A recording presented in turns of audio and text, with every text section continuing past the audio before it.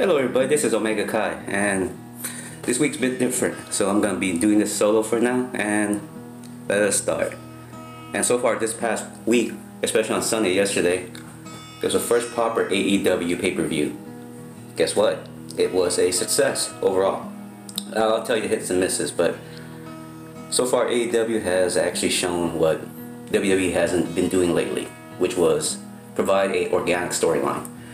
In my opinion, that's really what gravitates most wrestling fans towards wrestling. Organic storyline. How you feel, how you should just boo or cheer whoever you like. And let's begin. First, it was during the pre-show. It was a 20-man casino battle royale. To be honest, this is one of those pre-shows where they've done the same thing last time, so it was pretty much a battle royale. And there's about 21 contestants with a one-man who came out the end. I'll tell you later. He was pretty much the wild card, the Joker. Hence, all these. If you notice, a lot of innuendos and stuff is really just casinos, gambling, poker playing, like doubling down or buy-ins, all that stuff. It just really there's their motif right now. So hence it's called Double or Nothing. Well, it was a 21-man battle royale. I'm just gonna read you the names. MJF, great heel by the way. He did a great antagonizing role. Crowd hated him, booed him, played a lot of dirty deeds, kind of stuff. Dustin Thomas, Sunny Days, Brandon Cutler, Michael Nakazawa, and that's pretty much how they started out. And this was actually one of the funniest spots. I really don't know anything about Nakazawa, but he has this spot where it's much kind of like a Hakan in Street Fighter 4. Or Street Fighter 4, yeah, Street Fighter 4. When they actually referenced it, it was like he put a lot of baby oil on himself and people just like went crazy over it. And it's supposed to be a slippery technique, I guess, but in a way it kind of backfired when he got thrown over the ropes and he slipped out. And then supposedly we have more coming in. Whoever the rule is kind of iffy for me. It's whoever suits been drawn, spades, clubs and stuff. A group of people will come out. And when the next group that came out was Brian Pillman, Isaiah Cassidy, Jimmy Havoc, Joey Janela, and Shawn Spears. Of course, which is, the perfect 10 himself just debuting. This one wasn't really much hype for me. I thought it'd be more hype seeing Spears finally being used as actually a wrestler. And I actually like the thing we did the 10 sign, so that was kind of homage that this is how it's actually done. And of course there's some old timers that returned also. I'm speaking of Glacier and Billy Gunn. Those were just the nostalgia factor, especially Glacier. He's kind of he still got it. He still has the Sub-Zero look, which I like, so kudos. And then we have Glacier, with the next group was Glacier, Billy Gunn, Ace Romero, Mark Quinn, Sonny Kiss, Tommy Dreamer, Luchasaurus, which never seen him before. Gigantic, big man. Very, very intimidating. And a name like Luchasaurus, you don't want to take seriously, but look at him as like, wow. He is like the combination of Raph and Morris. If you remember those WCW days. Marco Stunt. And the list goes on. Pretty much just some good spots here. And of course, let me get to the 21st one, which is the wild card entrance. Adam Page. Of course, Adam Page currently and recently just wrestled Pac himself. It was an impromptu match. He flew over in England, and right now he's actually available to watch. I guess they couldn't come to a decision on what to do in the final, product for Double or Nothing. So they eventually just had the match just for fans, which is nice. I mean, you can't work things out. At least do something prior to give to the fans so they won't felt like they lost their money's worth. And the result, Adam Page became the #1 contender for the first AEW heavyweight champion. Pretty much he won. It was almost, I honestly felt like it was just a stepping stone from a gimmick match. They kind of want Adam Page to be the contender anyway, so this was the easiest way. I guess originally it was between him and Pac, but this was a good way too. But in a way, you just felt that Adam Page was going to win this one. even though MJF kind of stole the show with all his antagonizing, his casual, I'm a heel, hate me kind of thing. It was obvious kind of was Adam Page out of the way. And thus begins the pay-per-view. The first match we have up was Sammy Guevara versus Kip Sabian. In my honest opinion, I have no familiarity with these guys, but I should have. I felt bad. I watched the match. It was one of the best match of the night. I'm surprised. It was like an early Kazarian versus AJ Styles match. Very, very good. Very high spots. A lot of flips. A lot of, tricks, springboards. Great kicks ahead. Rope flips. Wow, it was kind of early TNA. But it really felt that these young guys had a lot of talent. So you expect to see a lot of great things coming from these two. But, okay, and let me tell you the winner first. And the obvious winner was Kip Sabian. It was via pinfall. Good clean win. I liked it. It was great. It's a great way to start the show. To be honest, sometimes I don't want the show to start so well, but it's the first pay-per-view, so I understand that they might want to just head out of the park immediately. And after that, we have SCU, which is Christopher Daniel, Frankie Kazarian, and Scorpio Sky versus Zima, T-Hawk, and Linderman. I have not ever seen Linderman wrestle before. It's my first time. I've seen T-Hawk and Zima wrestle each other before, so I already know what to expect. SCU, of course, they deliver. This was one of those fast-paced Dragon Gate matches, especially with Zima. But with the new guys, the so-called, I guess, the Strong Hearts, which is T-Hawk and Linderman, they have a unique chemistry. It was like, it's more of a I got your back rather than high spots. And Zima is the vet, and I was hoping Zima would win this match, but this was a hell of a show. A lot of great spots. Daniels did great. There wasn't really anything missing. There was a flow over DDT by Linderman, by Kazarian, and that was a great spot as well. And some double clotheslines, setups, a lot of stuff were planned on, choreographed smoothly and organically. And of course, we know who kind of win this with the Meltzer driver, which was SCU. Excuse me. And that was a great match. I think, it's one of those things where it's kind of like a double edge. You don't want to go too good too soon, because if it starts to suck, you left with a sour note. You remember the last match. But to be honest, it didn't go that route, so I'm kind of happy. And kudos to all of them. They still got it. Especially Kazarian. He looks young. He is. I'm surprised he's been in business over 20 years. Okay, next match. We have Nyla Rose versus Britt Baker. Kylie Rae and Brandy Rhodes, who came out. We all assumed that she was going to wrestle or interject herself a la Stephanie McMahon. But she didn't. And she actually introduced another veteran, who I was very, very surprised. She actually came back. And ever since, she was actually doing a good job in Hollywood on the TV show Glow. But Awesome Kong returned. This match was actually pretty good. It wasn't where it was a letdown. That way, I wouldn't feel like money was gone, But this match was surprising what women's match should have been. He had two speeders, I want to call them that, and two powerhouses. So there was a perfect chemistry. And I'm surprised that Awesome Kong still has it. She grabbed people. She caught people off the ropes. Especially there's one spot where I think it was Kylie Rae who jumped off and did a splash on all four of them. So that was kudos. Kylie Rae is like the happy-go-lucky type that way. I haven't not really seen her wrestle before. This is my first time. It was worth the anticipation, the debut, I think. And the winner is Britt Baker. So that was kind of this one was kind of obvious also. It didn't make any sense they wouldn't be Britt Baker. Though I mean, honestly, deep down, I actually want Awesome Kong to actually win this one. I like the fact that she never got her dues in WWE. She left TNA, you know, abruptly. She had great feud with Gail Kim. So in my honest opinion, I actually wanted Awesome Kong to take this match. So she has contendership.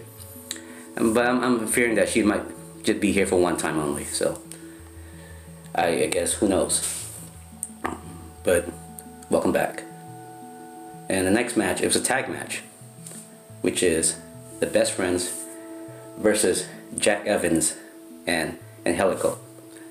I'd never seen Angelico wrestle before, and he's perfect chemistry with Jack Evans. Apparently they were tag team champions before, together in AAA.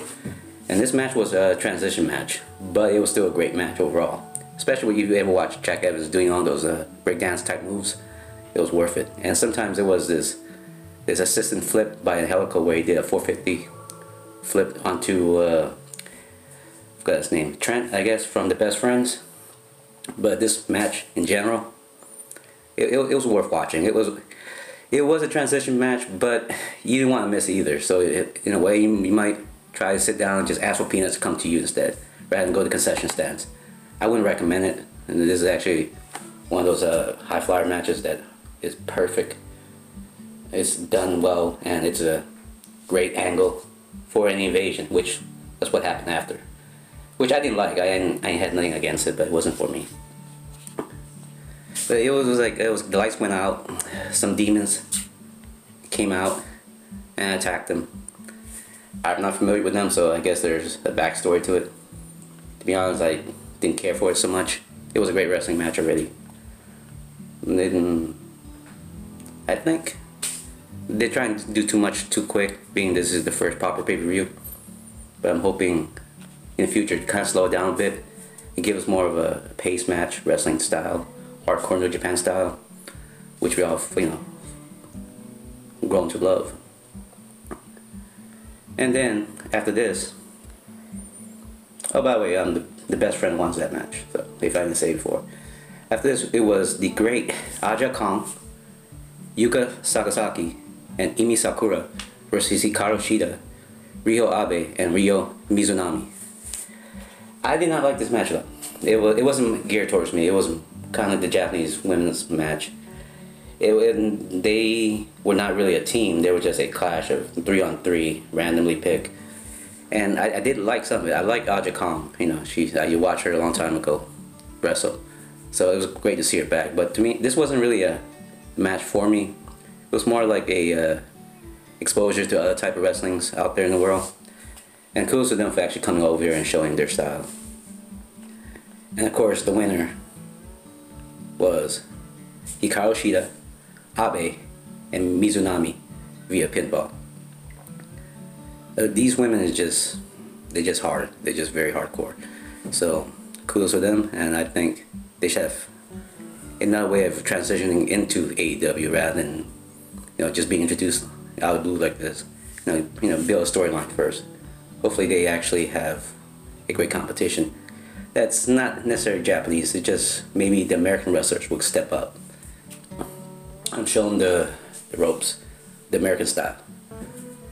And then we transition to Cody with Brandy Rhodes versus Dustin Rhodes. In my honest opinion, I thought this would be a WWE match. It wasn't. I expected to be a hardcore ROH type, TNA type, or ECW type, but actually I was wrong. It was very emotional type. It was the chemistry, the storyline, the build was actually done well. Even the intro itself was a shout out towards the WWE with the Celtic throne being crushed by Cody. If you ever seen Triple H's intro with the throne before, it was very similar, and he just went over and grabbed a sledgehammer and smashed it, which I thought was fake for shots fired. I guess it's not Pissant kind of company no more. And when the match started out, it was pretty intense. It was like even with the shirts, with the promo, Dusty's favorite, it kind of draw the line a bit. A bit rivalry, kind of felt too hard. And then this match itself, it was very bloody, a lot of blood. It was a spot where Cody Rhodes smashed Dustin Rhodes into the second turnbuckle, and it was exposed prior spot by Cody, and he hit his head on it, and it went outside. And of course, there might be blading involved. I'm not gonna lie. It was just a wrestling match where the blood has to draw some emotion towards it. But he was gushing out pints of blood. It was very bloody. The floor was all red. And then there was another spot where Cody just grabbed Dustin's blood and wiped his chest on it, kind of like what Jerry Lynn did with RVD. So it was one of those emotional matches. Overall, this match was very, very good. It was surprisingly good. Dustin still has it. He almost did a Canadian Destroyer, but it was a flip. He dropped it on his neck, and it was overall just for like surprise factor. This old man who's 50 years old still has it. So the winner of that match, of course, is Cody. But here's the thing. He came back in the ring, hugged his brother in tears, and pretty much asked his brother to be his tag team partner in Fyter Fest coming up. So that was a good way to promote the next pay-per-view. And it's nice to see them back together. I wonder if he ever do the Stardust gimmick again, or a transitional AEW version of it. And then we all go straight into the introduction of the AEW Heavyweight Championship belt. And guess who was there to introduce it? The Hitman himself, Bret Hart. This was very surprising. I didn't think he will ever be anything outside WWE. But then again, I said the same thing when he went to WCW, so that was surprising that it was him that came out and showcased the belt. The belt, by the way, looks freaking amazing. It is gold, very gold, shiny, platinum, prestige, big. Because I saw the Hitman carried it. It seemed like it was too heavy for his hand. So that's a heavyweight belt, and it has no coloring, which I like. It's subtle, but it shows that it has a lot of elegance with it. Also a lot of prestige. It was a simple gold and black, kind of like the old days of what Ric Flair did with his WCW gold belt. Kudos. I actually like the fact that they're going back to old school with this. And of course, next match we have, it's one of the most anticipated match of all, was Matt Jackson and excuse me, and Nick Jackson, the Young Bucks, wrestling the other brothers, Pentagon and Rey Fenix. This was a high speed match. It was a lot of spots, a lot similar styles, a lot of momentum, a lot of flips, a lot of cues that were planned perfectly, and I would have to say this was my favorite match of the night. Especially Phoenix, being that he's not the lighter of the two, and he still does stuff that's beyond crazy, and his chemistry with his brother Phoenix is amazing. Pentagon I mean, and then the Jacksons, of course, they've been together forever, and they're only 29 years old, so they have all those years of experience, and they're this young, so they have time to improve. Though I have to note that Matt Jackson just came out of an injury from his shoulder or back, I think lower back, and he still has signs of pain, but he went through it. Kudos. Tough. Man, it was the best tag team match I've seen all year so far. Besides that one, ironically, it was LAX versus Phoenix and Pentagon. So this might have eclipsed it, or stole their thunder away, ironically. And of course, the winner of this match is the Young Bucks. And it was expected. It was a great match, and I would actually honestly I want to see the AAA tag team go back to Mexico and to the Mexican champions, Pentagon and Phoenix, and but then again, it was an American audience, so they might find a way to go back to Mexico and showcase, and hopefully they win it back there. That way it's towards the Mexican crowd. And this match was how a tag team match should have been. I'm surprised it wasn't the main event, and it turned out to be the next match instead. But overall, it was a fantastic match. course, we get to the final match, which is Jericho versus Kenny Omega. I honestly had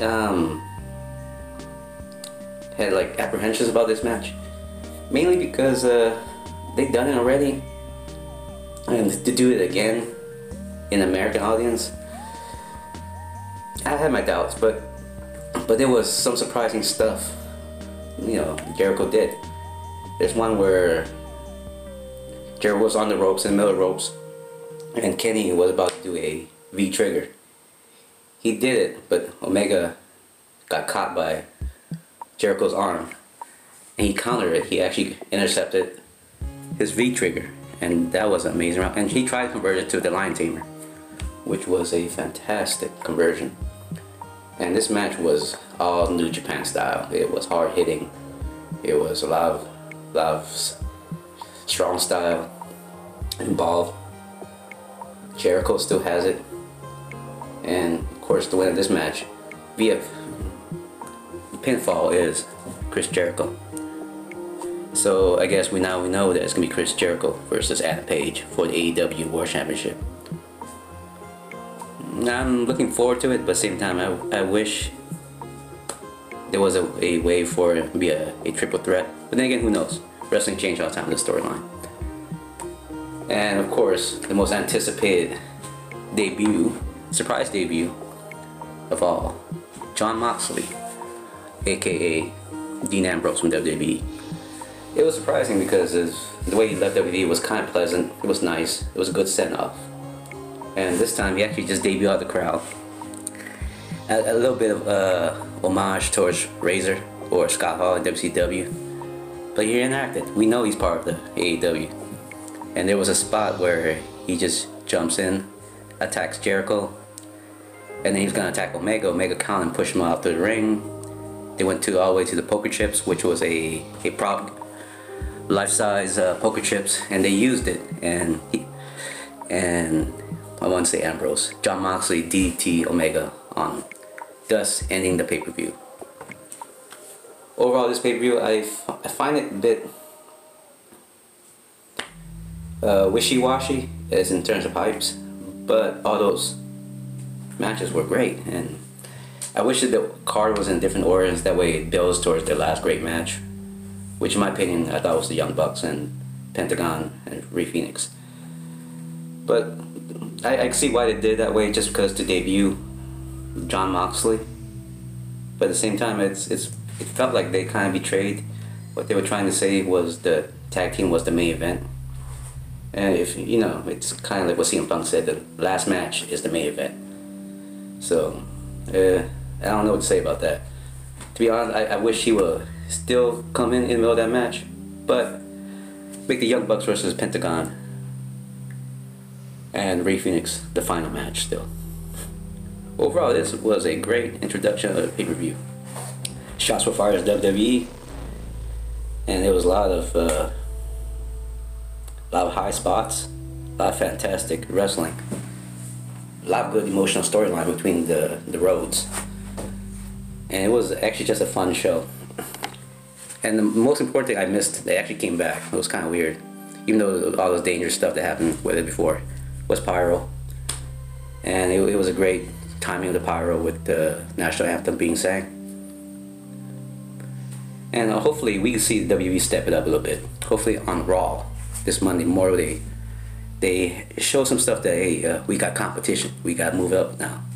So I'm hoping the WWE improve also. So in a way, all fans should actually be looking forward to AEW. Even if you're a WWE fan only, this will help make this show better. This will help, you know, bring competition. So I'm all for that. I guess a lot of people saying it's a solid 10. I give it more of a 10 in some matches, 5 and 6 in some. Yeah, so overall it's a B+ show. But the 4 great matches alone is worth it. Some stuff was just fillers, you know, just the way wrestling is. And a lot of surprises. Bret Hart came back. Awesome Kong came back. And Jon Moxley debuted. So there you go, 3 surprises. And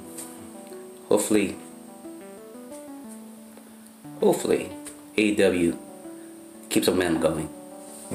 And that's my personal opinion on it. That way WWE could step it up and make sure their legacy continues on. Because I do not want to see WWE falter. And to be honest, I'd rather have two major wrestling companies than one that's about to be, slowly fade away. That's my honest opinion. And good night, everybody. Have a good Memorial Day weekend. I'm out.